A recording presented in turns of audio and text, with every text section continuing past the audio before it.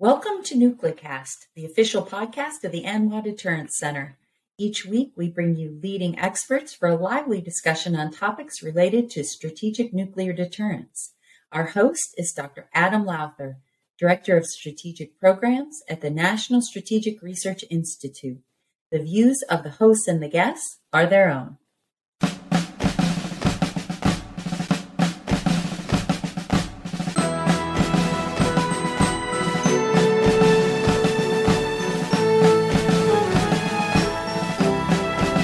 Welcome back to another episode of NucleCast. Of course, I'm your host, Adam Lowther, and today I have with me a friend of mine who is perhaps one of the most knowledgeable and sought-after engineers when it comes to EMP and hardening systems to reduce resistance to EMP or reduce the effects of EMP.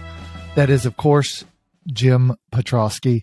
You can go read about him. He's the president of the National Institute for Deterrence Studies these days. He's a professor. He was at Army FA-52.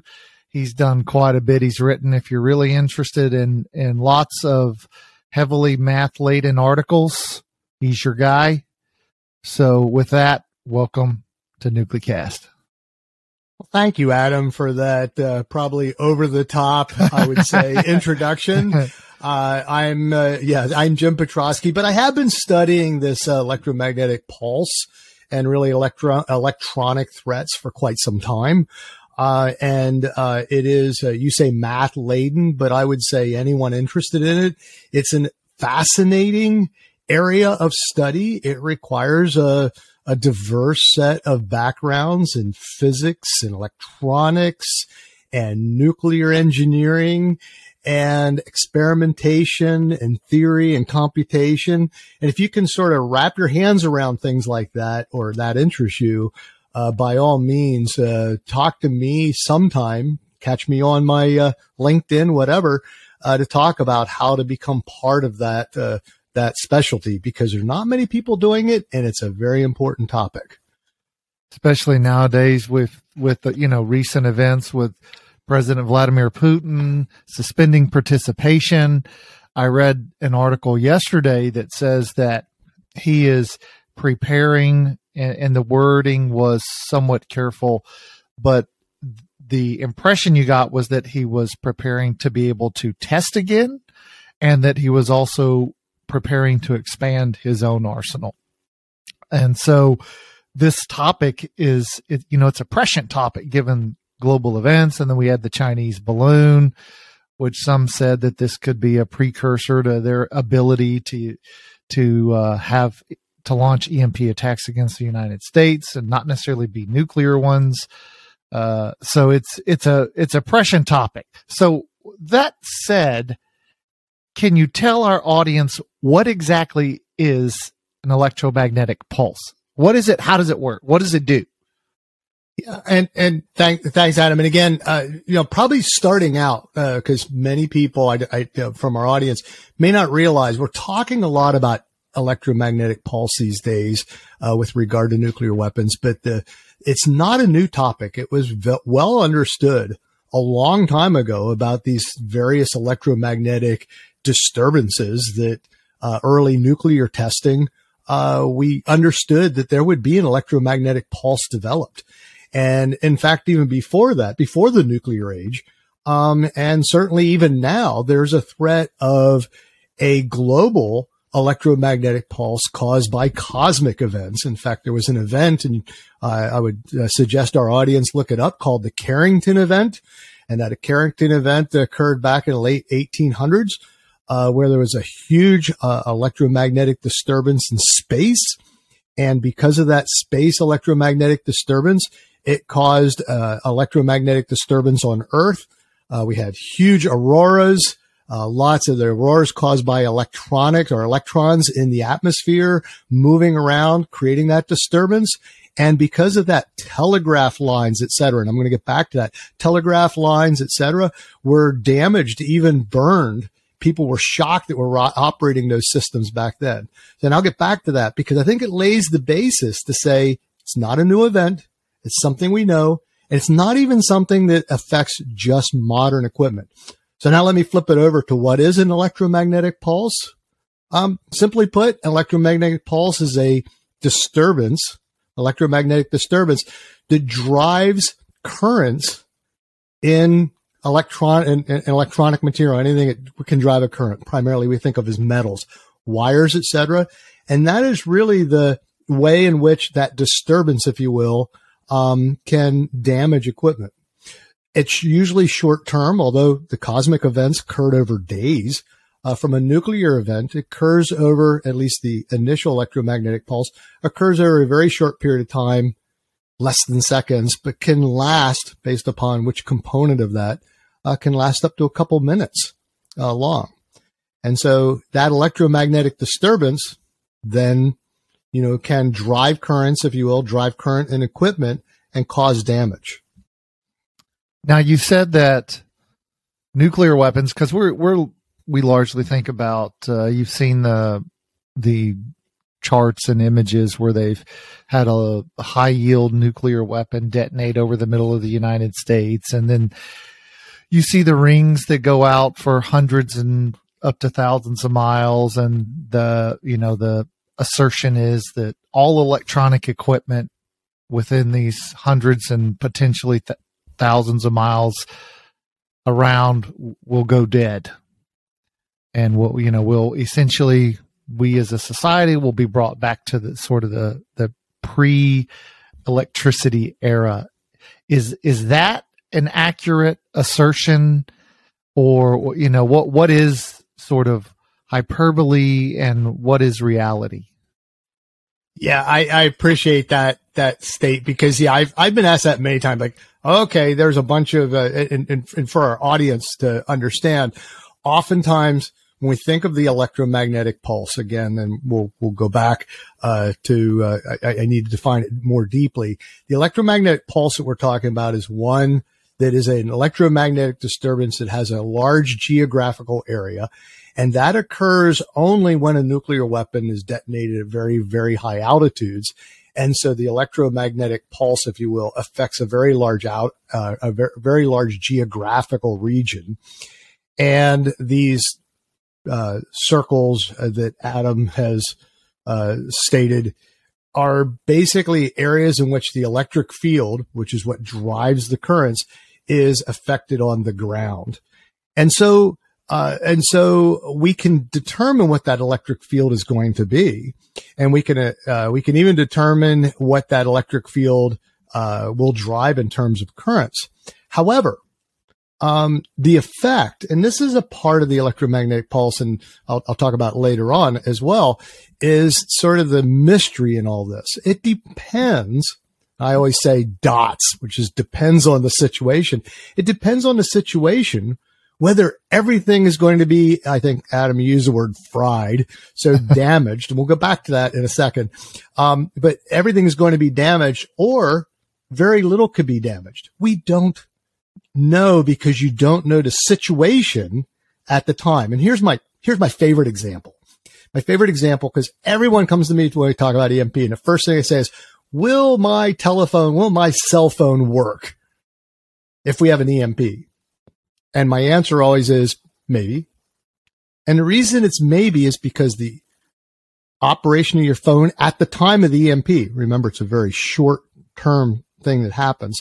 So if your phone is transmitting at the time, it's probably more vulnerable than if it's, say, locked in a suitcase, metal suitcase, or in a metal building where it was protected. You don't know. However, it may be that other things may be more vulnerable, which is where I want to head today. More the vulnerable pieces that are global and or international or even national level that can affect us. And that's the power grid, which is a little harder to protect than a cell phone. You can't take the entire power grid and stick it in a metal building. It's not happening, at least right now. Does that sort of catch your question there, Adam? Yeah, I mean, it's in a previous episode of Nuclecast, we had Rob Spalding, retired general, Air Force general, who now runs a company called Simpri that they build. I think they're focused on building cell towers or building components for cell towers that make them essentially Faraday cages. And so they're protected so that the communication system would continue to work. But you bring up the power, the power grid. And I wonder, what does it take? Because we have all these thousands of miles of above ground cables. Many of the men in my family, they either worked in the oil industry or they were linemen. And so, I've got a cousin right now who travels the country, hanging power lines and fixing power lines. So I'm somewhat familiar with the challenges there. And I wonder, how hard would it be for us to harden our our grid such that if there was an EMP attack against the United States, the power would continue to flow and our society would continue to function?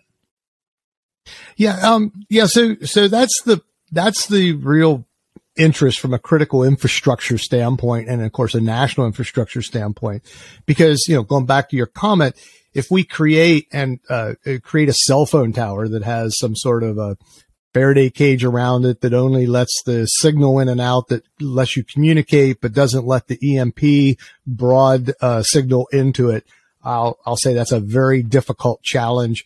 But if you had something like that, the cell phone tower still needs power. So even though it functions, or just like your cell phone, you pull it out of the case, it can function. If nothing's communicating with it, it's basically a doorstop. So the key piece of our national interest is the power grid itself, because if the power fails us, then the country and its function, the operation of the government services, emergency services, all of our strike capability, our military service, over time, we will continue to degrade until we can, of course, bring that power back, because we are a power hungry society. It's just the way we are. It's who we are as an industrial society.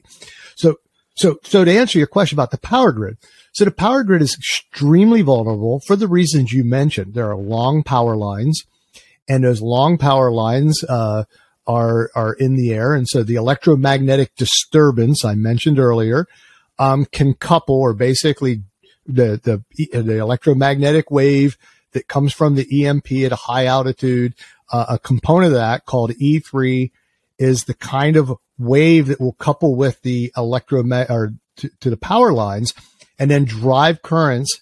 And those currents, by the way, just from a physics standpoint, I know, Adam, you don't want me to go deep into physics, but the nice thing is, but actually these are simple. When you bring it down to it, still simple concepts. When the current flows in a material, it manifests itself as heat. Sure. That's why your stove, when you plug it in, if you have an electric stove, you plug it in and your burner gets hot, because there's currents driving through those wires that are underneath your pot, and they turn bright red, and that's heat. The electromagnetic pulse drives currents into wires, and it manifests itself as heat. And then again, the word you used, fry, which is okay. It heats your electronics in your computer and melts or damages components of it that then destroy it, or at least cause it to, malfunction in some manner. Now, back to the power grid, those long lines act as antennas, and they couple to the EMP, and the EMP couples to them and drives those currents. So that is the vulnerability. So the question is, how do you solve that problem? Well, we have a huge power grid, and we have, I think there's 6 sectors in the United States, where each sector is somewhat independent of the next, but they also are interdependent. So one power grid can suffice to drive another one. And how do we protect it? Well, there's multiple ways. One is you put all the power lines go underground, deep enough that the EMP won't connect to it. That's a huge, huge cost throughout the entire country. And so there's a cost at critical infrastructure change, but there's a second piece of this that the equipment that supplies that power grid, because it is so colossal, requires very specialized equipment. Some of it for transfer stations may take 10 to 20 months to even purchase, and it's not purchased inside the United States. Oh yeah, the Germans and the Chinese make most of the transformers. That's right. And most of those transformers still take time to purchase. Now there is a government program of sharing. So if one power grid goes poor, they can share components from other, either, cannibalizing, ones in storage, et cetera. But after a period of time, you're going to run out of these things that take many, many months to repair. And they're expensive. So you ask me, and they're very expensive. So you're asking me, I'm going to tell you Petrosky's view on this.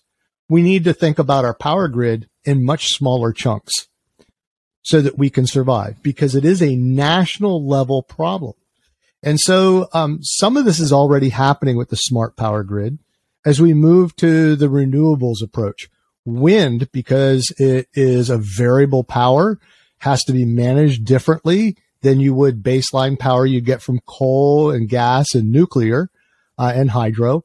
Solar's the same way. You don't get any solar power at nighttime in certain regions. So the power grid has to account for that. So now you have a sharing part of that power grid.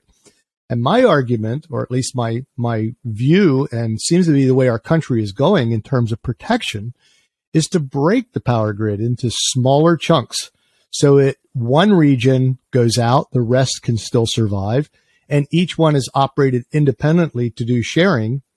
And the components, the huge components that there are only a few of that we are dependent on other countries for, can be dispensed and replaced with smaller components that are manufactured locally. And that's still going to require a national effort to do, but it's being thought. There's several reports have been done especially in the last 10 years, and looking at the strategy to survive electromagnetic pulse. That makes some sense there, Adam? Yeah. I mean, it was, I guess I wonder, in addition to breaking apart the electric, we have the Western electric grid, the Texas grid, there's the Eastern grid. And when, there's this sort of cascading set of effects that we've seen in California, and we saw them in Texas when they had one of their harshest winters on record. We've seen them in the Northeast. I wonder if there's an ability in terms of building defensive capabilities like Faraday cages and putting them, at substations and putting them in other components and places where we can protect these grids. Cause I just wonder, like we're seeing this with the recent passage of the CHIPS Act to bring back chip manufacturing so that if China, for example, tries to invade Taiwan, which manufactures almost all the chips, that we can have the capacity to build them here. And so I wonder if our ability to, build defensive capabilities, say Faraday cages, for example, or new transformers, or, and I even wonder, is the electric system, it's sort of a legacy system. I know we're talking about like smart meters and things of that nature, but I wonder if, that's largely going to be able to, it reduces manpower requirements. So you don't have meter men coming into your backyard to read your meters anymore. And, in some places where you have smart thermostats, the power company can turn your thermostat up or down based on the weather and the load generation. But are we doing anything to really build a resilient electrical grid? So your idea about Faraday cages, first of all, I say the best Faraday cage that you could build, or the best protection you have, is earth. Yeah. And it certainly is cheap. And so, again, my view of going underground versus going above ground, and there are other good reasons to do that because of weather and et cetera, seem to make a lot of sense. But again, taking all of our transfer and power stations and putting them underground is a colossal effort. I mean, it's a huge effort, and it's an expensive effort. And then you consider, I just want to go back because you mentioned it, about 85% of our transformers are purchased from overseas with, again, 20 to 30 month lead time, and many of them are like custom built. They're designed specifically. So in order to solve this problem, we've sort of walked ourselves into this problem. We've got to walk ourselves out of it. And so the way we're going to have to walk ourselves out of it is make an effort step by step. And I'll talk about a few of those steps that at least Petrosky's view on this idea of smaller power grids, more manageable, more developed, maybe state by state, and it opens itself to a couple things. First of all, the renewables. Second of all, small nuclear power, which, by the way, can provide great baseline and be very controlled. But the other piece you talk about, I just want to mention, and there's a namesake of mine, and named Henry Petrosky. He has passed away. He used to write for Nature, and Henry Petrosky wrote several books, and one of his quotes that I really like is, "With every solution comes a problem." And in this case here, every time you solve your problem by saying, well, we're going to make a smart power grid by putting, small electronics to be able to control things from one place. Well, those small electronics are typically more vulnerable to the instantaneous EMP than are the larger electronics. And so now you say, well, now I have a more vulnerable situation. So I've created a new problem. However, if we manufactured them ourselves, having spares and purchasing spares and having them available is a solution. So you've got to look at the problem holistically. And when I say holistically, I talk about everything from the power source to the utility of the consumer, which in the end is really, who we're looking at. Now we can talk about the military, but the military is just another consumer. And even in wartime, special consumer, but still a consumer.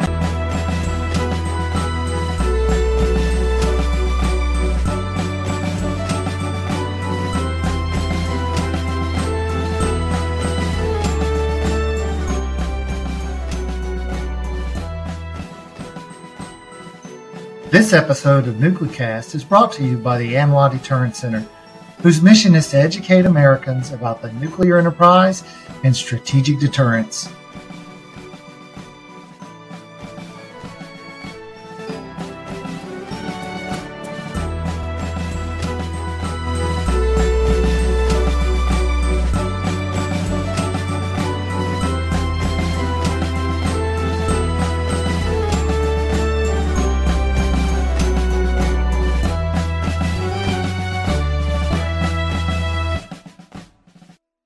Yeah, so you mentioned the military, and if we think about the majority of bases, I mean, let's say we've talked about EMP from a nuclear detonation, and we could assume that would be optimized to take out the ability of the nuclear bases to perform their functions, and all of those bases are primarily reliant on commercial power.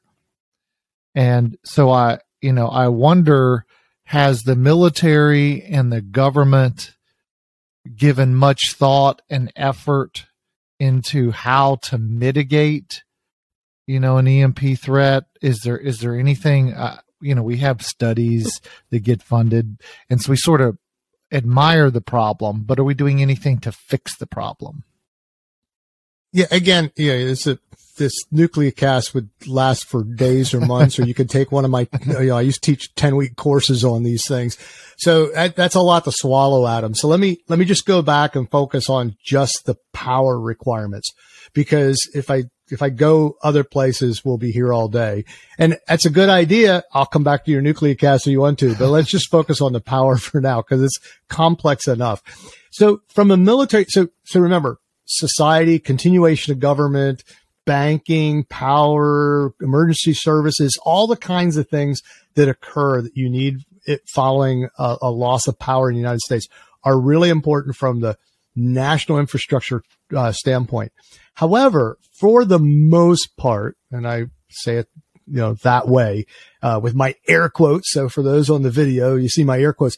For the most part, those things can wait a period of time to be restored. I live in Ohio, the power we have a windstorm. I lose power. 2 days later, they come in, they fix the power lines. I get power back. I don't get to watch TV for a while. My cell phone doesn't work, but for the most part, I'm okay. I'm not dependent on power all the time. However, the military needs to have power very quickly. especially if it's a national emergency and especially if we have a national response. So what does the military do? Well, we can't rely fully on off-base power. And so secondary power sources via generators, via battery backup, et cetera, are built into systems that are critical over a period of time. But notice I say over a period of time, and I won't get into operational aspects because they're beyond the scope of what we talk about. But that's part of the operational planning to survive the EMP. So if your equipment survives, you talk about Faraday cage. By the way, for everybody listening, a Faraday cage is nothing other than a metal structure that would basically stop the electromagnetic pulse, the electromagnetic disturbance from entering into your region and coupling those currents that I talked about earlier. So it's basically a shield. And if you have shielded equipment and it's inside an area, you just need to provide power via generator or battery, whatever, independent of the power grid.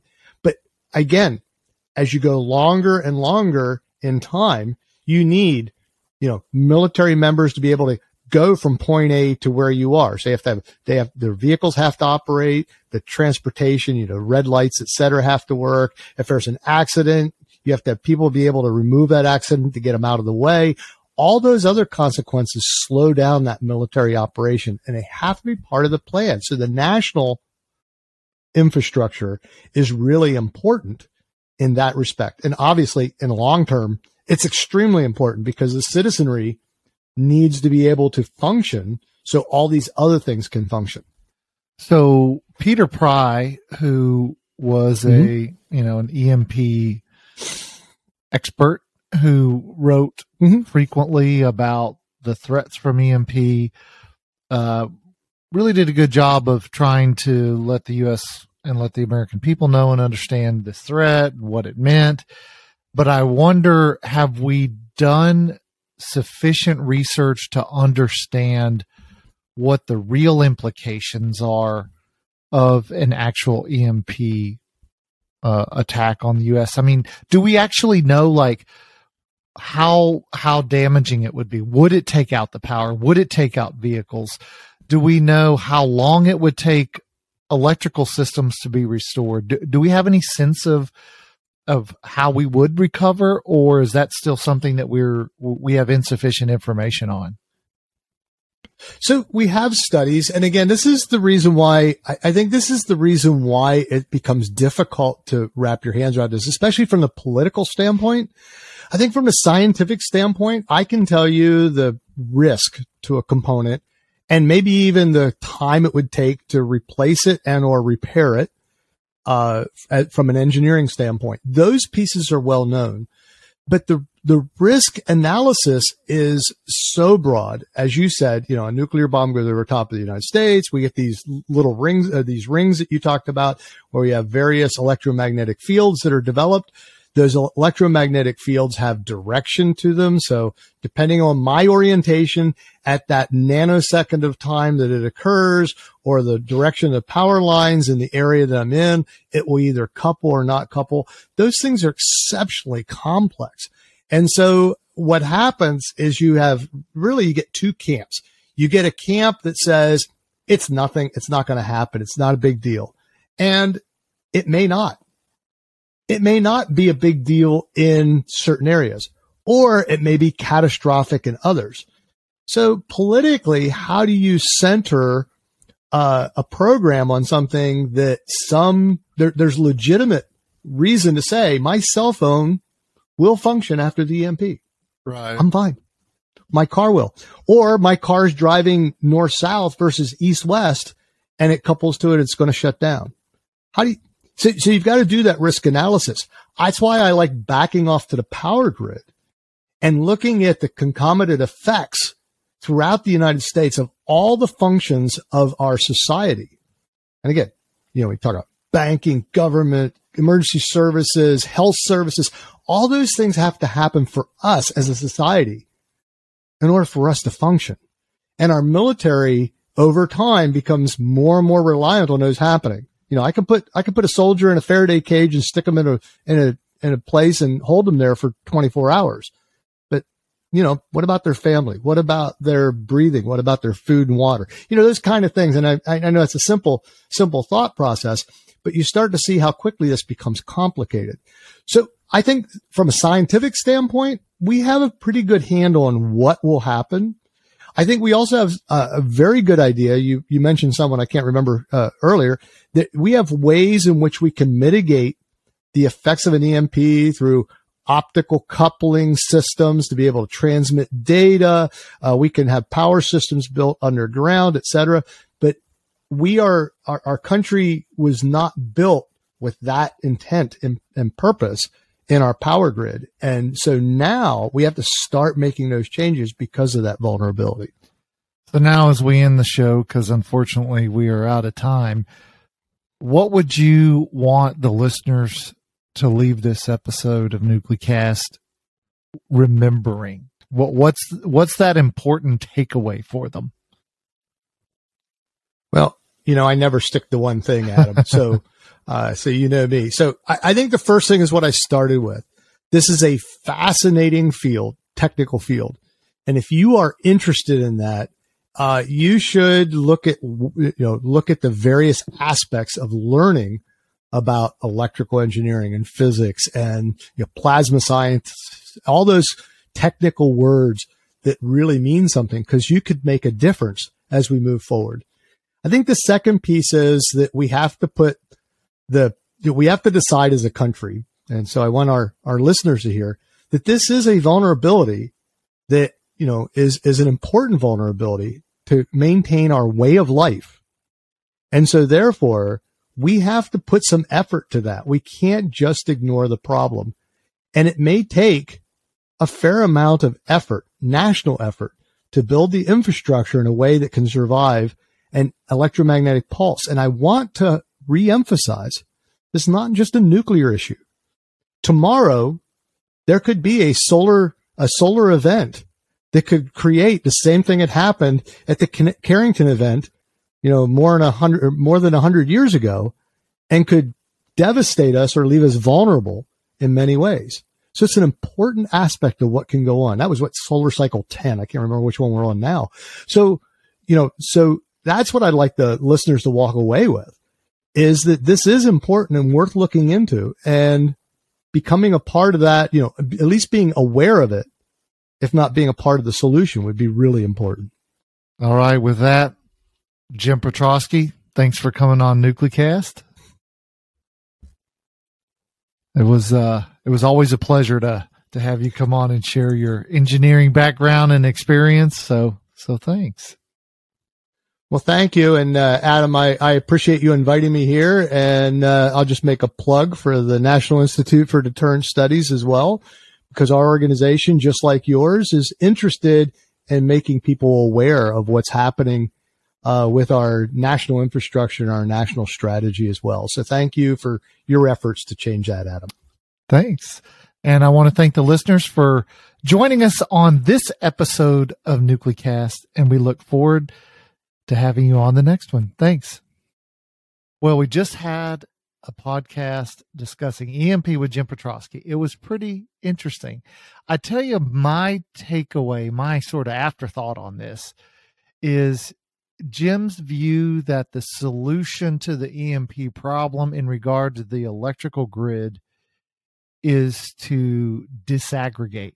And this is something we're actually talking about with JADC2 and, how the military interacts and how, the joint force operates. Disaggregation is sort of a big thing. And so it was interesting to hear him say disaggregation is his solution as well, to break the big Western grid and the Eastern grid and, these grids apart such that, you can potentially mitigate the damages that could happen.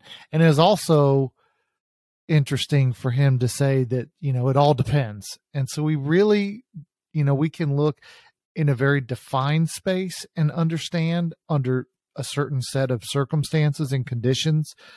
When we very carefully understand the variables, what's going to happen, but that there are so many variables in the broader world that we really can't say with high fidelity exactly what's going to happen. in the event of an EMP.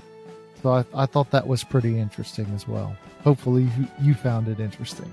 This has been a production of the ANWA Deterrence Center. Our executive producer is Kimberly Charrington, and this episode has been engineered and mixed by David Krumthal. Follow the show on LinkedIn, Facebook, and Twitter at Nuclearcast. Listen, follow, and review the show on Spotify, Apple Podcasts, Amazon Music, or wherever you listen to your favorite podcasts.